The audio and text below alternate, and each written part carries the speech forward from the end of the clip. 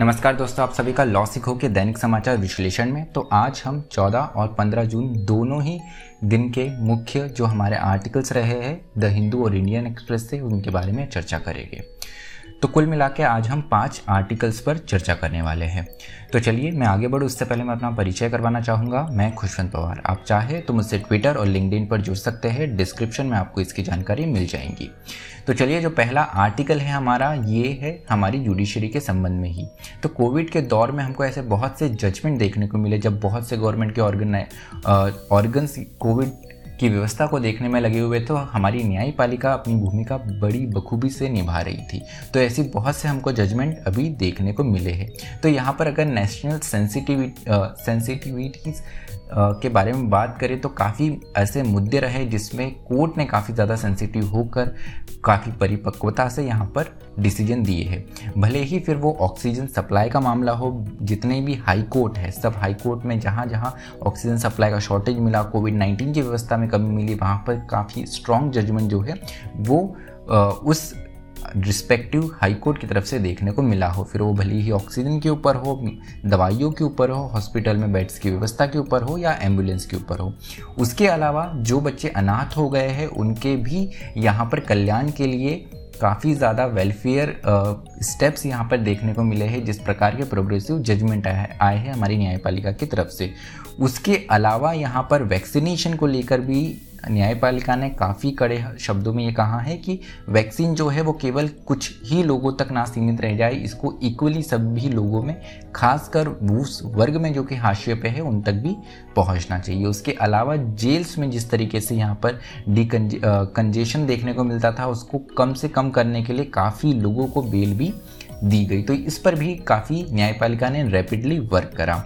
उसके अलावा यहाँ पर ये भी देखने को मिला कि सोशल मीडिया पर जो लोग पोस्ट कर रहे थे मदद के लिए, तो यहाँ पर राज्य सरकारों के द्वारा काफ़ी कड़े स्टेप्स यहाँ पे उठाए गए थे, उन पे राजद्रोह के मामले भी लगाए गए थे। तो उसके अगेंस्ट भी यहाँ पर ये देखने को मिला है कि सुप्रीम कोर्ट ने काफ़ी ज़्यादा प्रोग्रेसिव जजमेंट दिया है। तो सुप्रीम कोर्ट को इसलिए ही प्रोटेक्टर ऑफ कॉन्स्टिट्यूशन, मतलब हमारे संविधान की रक्षा करने वाला कहते हैं, क्योंकि जब भी ऐसी स्थिति बनती है जहाँ पर डेमोक्रेसी या हमारे संविधान के साथ में अगर सरकारें खेलती है, तो उस स्थिति में यहाँ पर न्यायपालिका की ये भूमिका है कि वो हमारे संविधान को भी बचाए और देश के लोकतंत्र को भी। यही हमको उदाहरण काफ़ी बार देखने को मिला है। सबसे बड़ा उदाहरण अगर आपको देखने को मिलेगा तो यहाँ पर जब इमरजेंसी लगी, वो ऐसा वक्त था जब हमारी न्यायपालिका कमज़ोर हो चुकी थी। तो शायद अगर वो स्थिति नहीं होती तो हमारे देश में जो एक बार हमें इमरजेंसी देखने को मिली, वो भी नहीं देखने को मिलती। तो यहाँ पर यही ज़रूरी हो गया, बताया गया है इस आर्टिकल में कि किस तरीके से हमारे मानव अधिकार की रक्षा जो न्यायपालिका ने समय समय पर करी है, और ख़ासकर कोविड-19 के दौर में इससे न्यायपालिका ने अपनी जो एक महत्व है वो बरकरार करके रखा है और अपने आप को संविधान के रक्षक के रूप में यहाँ पर प्रस्तुत। तो चलिए आज का दूसरा आर्टिकल देखते हैं, जो कि ग्लोबल मिनिमम टैक्स के बारे में है। क्या है ग्लोबल मिनिमम टैक्स? जो नाम से पता चलता है, ग्लोबल अर्थात वैश्विक टैक्स की बात करता है, जो कि एक मिनिमम स्तर पर हो, एक न्यूनतम स्तर पे हो। तो G7 की मीटिंग हुई है। G7 की मीटिंग में यहाँ पर इसी की एक चर्चा हुई है। यही एक चर्चा का मुख्य विषय रहा है चर्चा का। तो क्या होता है ग्लोबल मिनिमम टैक्स, हम जानेंगे और इसकी ज़रूरत क्यों है। सबसे पहले हमको ये जानना ज़रूरी है कि बेस इरोजन क्या होता है। बेस इरोजन से ही हम आगे बढ़ते हैं इस ग्लोबल मिनिमम टैक्स की ओर। तो बेस इरोजन का अर्थात होता है, जैसे कोई मल्टीनेशनल कंपनी है, तो फॉर एग्जांपल कंपनी ABC एक है जो कि US, इंडिया, रशिया, चाइना और पनामा और आयरलैंड और साउथ अफ्रीका, इन कुछ कंट्रीज़ में है। अभी इन कंट्रीज़ में ABC जो कंपनी है, इसका ओरिजिन जो है ये आयरलैंड का है। अब आयरलैंड में अपने एक टैक्स के स्तर है, भारत में अपने टैक्स के स्तर है, और US में अपने हैं, साउथ अफ्रीका में अपने हैं और पनामा में अपने हैं। अगर इसमें हम देखें तो न्यूनतम टैक्स जो लगता है वो पनामा में लगता है। अब ये मल्टीनेशनल कंपनी क्या करती है, अपने बिजनेस मॉडल को शो करने के लिए बताती है अपने प्रॉफिट्स पनामा के, क्योंकि यहाँ पर इनको मिनिमम टैक्स लगता है। ये भारत के फिगर नहीं शो करते हैं, और इसी तरीके से यहाँ पर अपना जुरिस्डिक्शन जो है वो टैक्सेशन का वो बदल के वो पनामा कर लेते हैं, क्योंकि इनको कम मिनिमम यहाँ पर टैक्सेशन लगता है। तो इसी स्थिति को, ये एक समस्या है जो कई कंट्रीज को फेस करने को मिल रही है, खासकर उन कंट्रीज को जिनके यहाँ पर हमें ज़्यादा टैक्सेशन देखने को मिलता है। तो इसी स्थिति को कंट्रोल में करने के लिए यहाँ पर एक ग्लोबल लेवल पर एक मिनिमम टैक्सेशन की बात की गई है जो कि यूनिफॉर्म हो, और यहाँ पर जो कंपनीज एक रास्ता यहाँ पर लूप होल निकाल के जो सिस्टम का दुरुपयोग कर रही है उसको कम से कम किया जाए। तो यहाँ पर इसी की बात करी गई है और इसी पर चर्चा की गई है। अपने आप में यह आर्टिकल काफ़ी ज़्यादा कॉम्प्लेक्स लगता है, पर अगर हम जानें तो इसमें अगर हम इसको एक पूर्ण रूप देकर देखें तो यहाँ पर इसी चीज़ की एक पॉलिटिकल कंसेंसस बनाए जा रहे हैं, कैसे टैक्स और प्रॉफिट को यहाँ पर जिस तरीके से मैनिपुलेट किया जाता है उसको कैसे हम एक बेहतर स्थिति में लेकर आए। और यहाँ पर एक्चुअल और इफेक्टिव टैक्स की भी बात की गई है जो कि ग्लोबल मिनिमम टैक्स कराता है, तो हमको ये सारी समस्याएं देखने को नहीं मिलेंगी। उसके अलावा यहाँ पर पिलर 2 प्रपोजल की भी बात की गई है। तो पिलर 2 प्रपोजल क्या है? ये इंट्रोड्यूस किया गया है OECD टैक्स चैलेंजेस के कारण डिजिटलाइजेशन में, और GMT is design to shore up taxes from low tax jurisdiction. तो यहाँ पर यही है कि लो टैक्स जुरिस्डिक्शंस में कैसे जाने से यहाँ पर जो कंपनी मैनिपुलेशन कर रही है उससे यहाँ पर हम इसको संभाले जाए। तो अपने आप में काफ़ी कॉम्प्लेक्स सिस्टम था ये। इसी को सुधार करते हुए G7 में यहाँ पर बात की गई है कि कैसे हम इस सिस्टम को और ज़्यादा एक फ्रेंडली बनाएं और यहाँ पर जो समस्याएं देखने को मिल रही थी उसको कैसे हम एड्रेस करें। तो चलिए अगला जो हमारा आर्टिकल है ये कल के समाचार पत्र से है, साइबर रेजिलियंस के बारे में। क्या होता है साइबर रेजिलियंस? रेजिलियंस मतलब यहाँ पर अगर हम समझे तो एक प्रतिरोधक क्षमता, यहाँ पर किसी चीज़ से लड़ने की समस्या या आप किसी स्थिति में चले गए हैं तो उससे पुनः अपने आप को स्थापित करने की स्थिति। तो साइबर रेजिलियंस की बात यहाँ पर इसलिए महत्वपूर्ण हो जाती है क्योंकि आज का जो हमारा युग है डिजिटलाइजेशन का है। आप कोविड के दौर में हमारी आत्म जो निर्भरता है वो डिजिटल वर्ल्ड पे और ज़्यादा हो गई है, डिजिटल इक्विपमेंट्स पे, इंटरनेट पे और ज़्यादा बढ़ गई है। लेकिन वहीं दूसरी ओर अगर हम देखें तो एक समस्या और उत्पन्न हुई है जो कि है साइबर अटैक्स की। अगर हम यूएस के साइबर अटैक्स की बात करें तो पिछले कुछ समय में यूएस में काफ़ी ज़्यादा साइबर अटैक्स देखने को मिल रहे। सोलर विंड ये एक ऐसा साइबर अटैक था जो कि यूएस गवर्नमेंट ने के डिफेंस, एनर्जी और स्टेट पर अटैक किया गया, और ये इनने आरोप लगाया कि रूस के द्वारा, रशिया के द्वारा किया गया। वही अगर हम यहाँ पर 2021 की बात करें तो यहाँ पे चाइनीज ग्रुप हफनीम के द्वारा यहाँ पर यूएस ऑर्गेनाइजेशंस को हैक किया गया यहाँ पर, और माइक्रोसॉफ्ट सॉफ्टवेयर को भी काफ़ी ज़्यादा यहाँ पर अटैक देखने को मिला। उसके अलावा 3 मेजर अटैक और हमें देखने को मिले यहाँ पर। जो कोलोनियल पाइपलाइन है मेजर सप्लाई करती है जो यूएस ईस्ट कोस्ट में, उस पर भी एक अटैक देखने को मिला। उसके अलावा रशिया के द्वारा नोबेलियम भी यहाँ पर अटैक एक देखने को मिला है जिसमें करीब 3000 ईमेल अकाउंट्स की फिशिंग अटैक किया गया है। तो यहाँ पर कंसर्न उत्पन्न हो जाता है इस प्रकार का, क्योंकि कई प्रकार से हमको रैंसमवेयर, फिशिंग और स्पीयर फिशिंग जैसी समस्या भी देखने को मिलती है। रैंसमवेयर क्या होता है?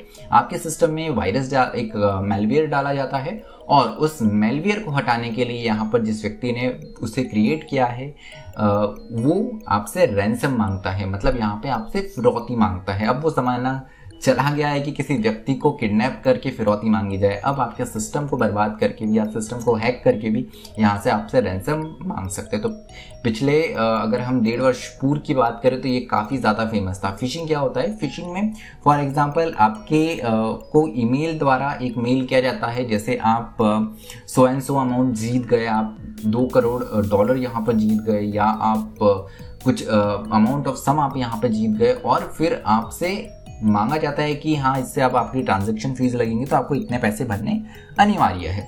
तो इस तरीके की जो स्थिति है आपको जो देखने को मिलती है ये फिशिंग होती है। आजकल स्पेयर फिशिंग भी बहुत ज़्यादा बढ़ गई है। जैसे फॉर एग्जांपल आपको फेसबुक पे देखने को मिलता होगा कि आपका कोई फ्रेंड है, उनका एक कॉपी अकाउंट बनाया जाता है और आपसे पैसे मांगे जाते हैं।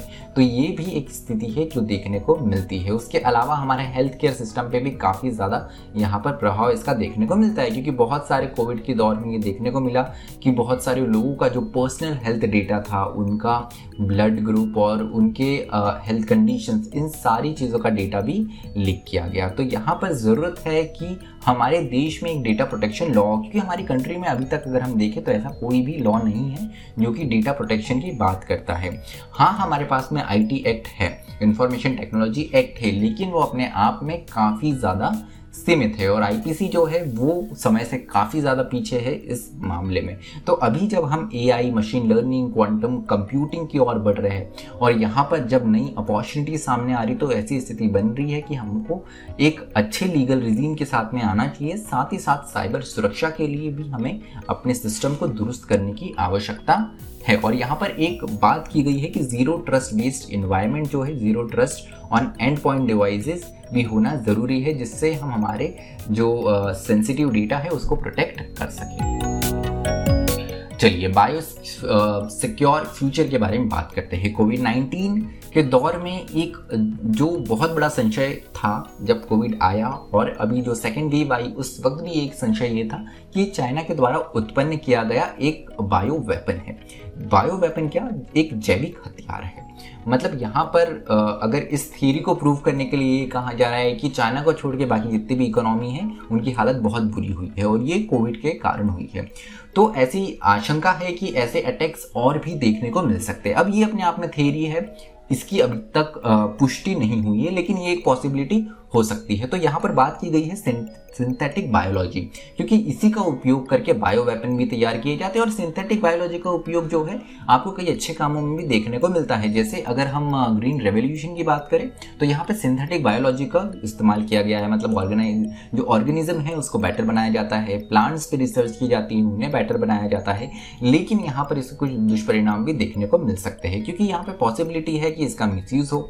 जो आप बायोलॉजी है, जो जैविश्म है, जो जैविक जितने भी प्राणी हैं उनमें अगर आप कुछ बायोलॉजिकल चेंजेस करते हैं तो यहाँ पर उसके मिसयूज के भी काफ़ी ज़्यादा चांसेस बढ़ जाते हैं। जैसे अगर आप प्लांट्स में कर रहे हैं तो ठीक है एक सीमित हद तक, लेकिन एनिमल्स में ही अगर वो करे या माइक्रोब्स में करे तो ये अपने आप में एक दुष्परिणाम हो सकता है। उसी की एक आशंका कोविड-19 का SARS-CoV-2 वायरस भी है। उसके अलावा यहाँ पे एक्सीडेंट की भी काफ़ी ज़्यादा समस्या हो सकती है, एक्सीडेंट की भी एक आशंका हो सकती है, जैसे पैथोजेंस रिलीज हो गए या कोई ऐसे माइक्रोब्स रिलीज हो गए जो अपने आप में बहुत ज़्यादा इन्फेक्शियस हो, और अगर प्रॉपर प्रोटोकॉल नहीं पालन किया जाए तो इसके बहुत बुरे दुष्परिणाम हो सकते हैं। उसके अलावा वेपन ऑफ मास डिस्ट्रक्शन की अगर बात की जाए, जैसे मैंने बताया बायो वेपन, इसके लिए भी सिंथेटिक बायोलॉजी का इस्तेमाल किया जाता है। बायोलॉजिकल टॉक्सिन वेपन कन्वेंशन 1972 की ये कन्वेंशन है, लेकिन कोई इम्प्लीमेंटेशन बॉडी नहीं है, कोई वेरिफिकेशन क्लॉज नहीं है, कोई रूल्स नहीं है, कोई गाइडलाइंस नहीं है, जो कि अपने आप में इस कन्वेंशन को अधूरा बना देता है। मतलब ये एक आधी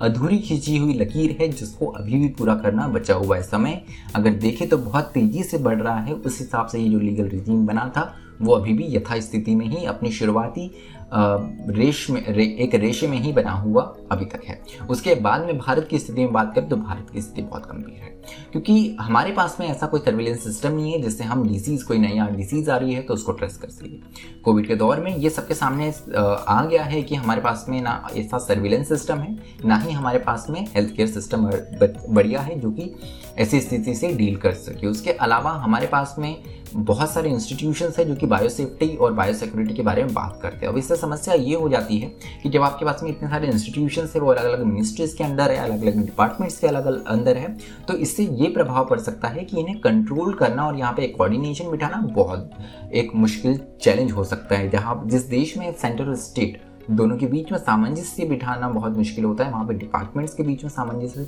बिठाना भी अपने आप में एक बड़ा चैलेंज होगा ही। तो चलिए अगले आर्टिकल में बात करते हैं जो कि जीडीपी के संदर्भ में है। तो जीडीपी की अगर हम बात करें तो किसी भी देश की ग्रोथ उसकी अर्थव्यवस्था उसकी जीडीपी से माप की जाती है, लेकिन ये डिबेट अपने आप में काफ़ी बार हुआ है कि क्या जीडीपी सकल घरेलू उत्पाद जो है क्या ये अपने आप में पर्याप्त है किसी भी देश की ग्रोथ बताने के लिए, प्रोग्रेस बताने के लिए, उसकी कितनी स्थिति सुधरी है ये मापने के लिए क्या ये मापदंड अपने आप में सही होगा। तो यहाँ पे इसके अराउंड काफ़ी ज़्यादा कंट्रोवर्सी रही है। ये बोला गया है कि GDP major the monetary value of final goods and services, this is and those that are brought by the final user produced in a country in a given period of time. तो एक समय सीमा के अंतर्गत जितने भी final goods और services आपकी कंट्री में तैयार किए जाते हैं उनके अनुसार उनका जो फाइनल प्रोडक्ट होता है या जो सम होता है उसी को हम जीडीपी कहते हैं। लेकिन इसके अगेंस्ट कंट्रोवर्सी और आर्ग्यूमेंट हुए हैं। जैसे हमारे देश के चीफ इकोनॉमिक एडवाइज़र, जो भूतपूर्व चीफ इकोनॉमिक एडवाइज़र रह चुके हैं, अरविंद सुब्रमण्यम, इन्होंने 2019 में यहाँ पर क्वेश्चन किया है जीडीपी को अपने आप में, खासकर जब जीडीपी को कैलकुलेट करने के जो फॉर्मूलेस थे उनमें थोड़ा बदलाव किया गया सरकार के द्वारा, तो उस पर अरविंद सुब्रमण्यम ने सवाल उठाया था, जो कि कहीं ना कहीं अपने आप में जब आप इसे कैलकुलेट कर रहे हैं उसी पर सवाल उठता है।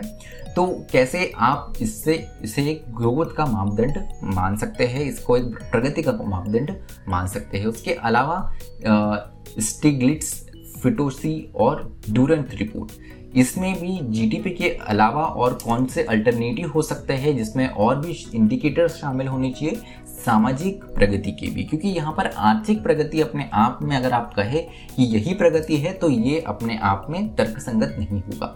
कहीं ना कहीं विभिन्न मापदंडों को रखना अपने आप में ज़रूरी है। 2008 में इसी सारी चीज़ें की बात की गई थी। तो इसके बारे में फाइनल कमेंट भी किया गया है कि इसके अलावा भी और बहुत से रास्ते हो सकते हैं, जैसे आप वेलबींग और वेलफेयर को कैलकुलेट कर, उदाहरण के लिए भूटान में ग्रोस हैप्पीनेस इंडेक्स होता है, GHI होता है, वो अपनी जीडीपी से ज़्यादा तवज्जो हैप्पीनेस इंडेक्स को देते हैं। उसके अलावा हैप्पीनेस और इनइक्वालिटी, असमानता कितनी है, करप्शन कितना है, डेमोक्रेसी कितनी अच्छी स्थिति में है, पॉल्यूशन और क्लाइमेट चेंज की क्या स्थिति है, ग्रीन जीडीपी की भी बात की गई है। तो इन सारे इंडिकेटर्स को, मापदंडों को रखना चाहिए, तभी हम किसी देश की प्रगति को जान सकते हैं। और यहाँ पे बताया गया है the absence of all the above factor does not make GDP. तो यहाँ पे जीडीपी में कंट्रीब्यूट ये सारे फैक्टर्स नहीं करते, यहाँ पे केवल आर्थिक स्थिति को ही एक मापदंड माना जाता है, जो कि अपने आप में एक फ्लॉड कंक्लूजन है, मतलब अपने आप में काफ़ी आधा अधूरा सा और एक गलत यहाँ पर कंक्लूजन है। तो यहाँ पर अगर हम देखें तो भारत की स्थिति में देखें तो यहाँ पर काफ़ी ज़्यादा लिमिटेशंस है। अगर हम ऐसी चीज़ हमारे देश में लागू भी करना चाहें तो एक अपने आप में यहाँ पर इसकी सीमा ये हो जाती है कि हमारे पास में एडिक्वेट डेटा नहीं है।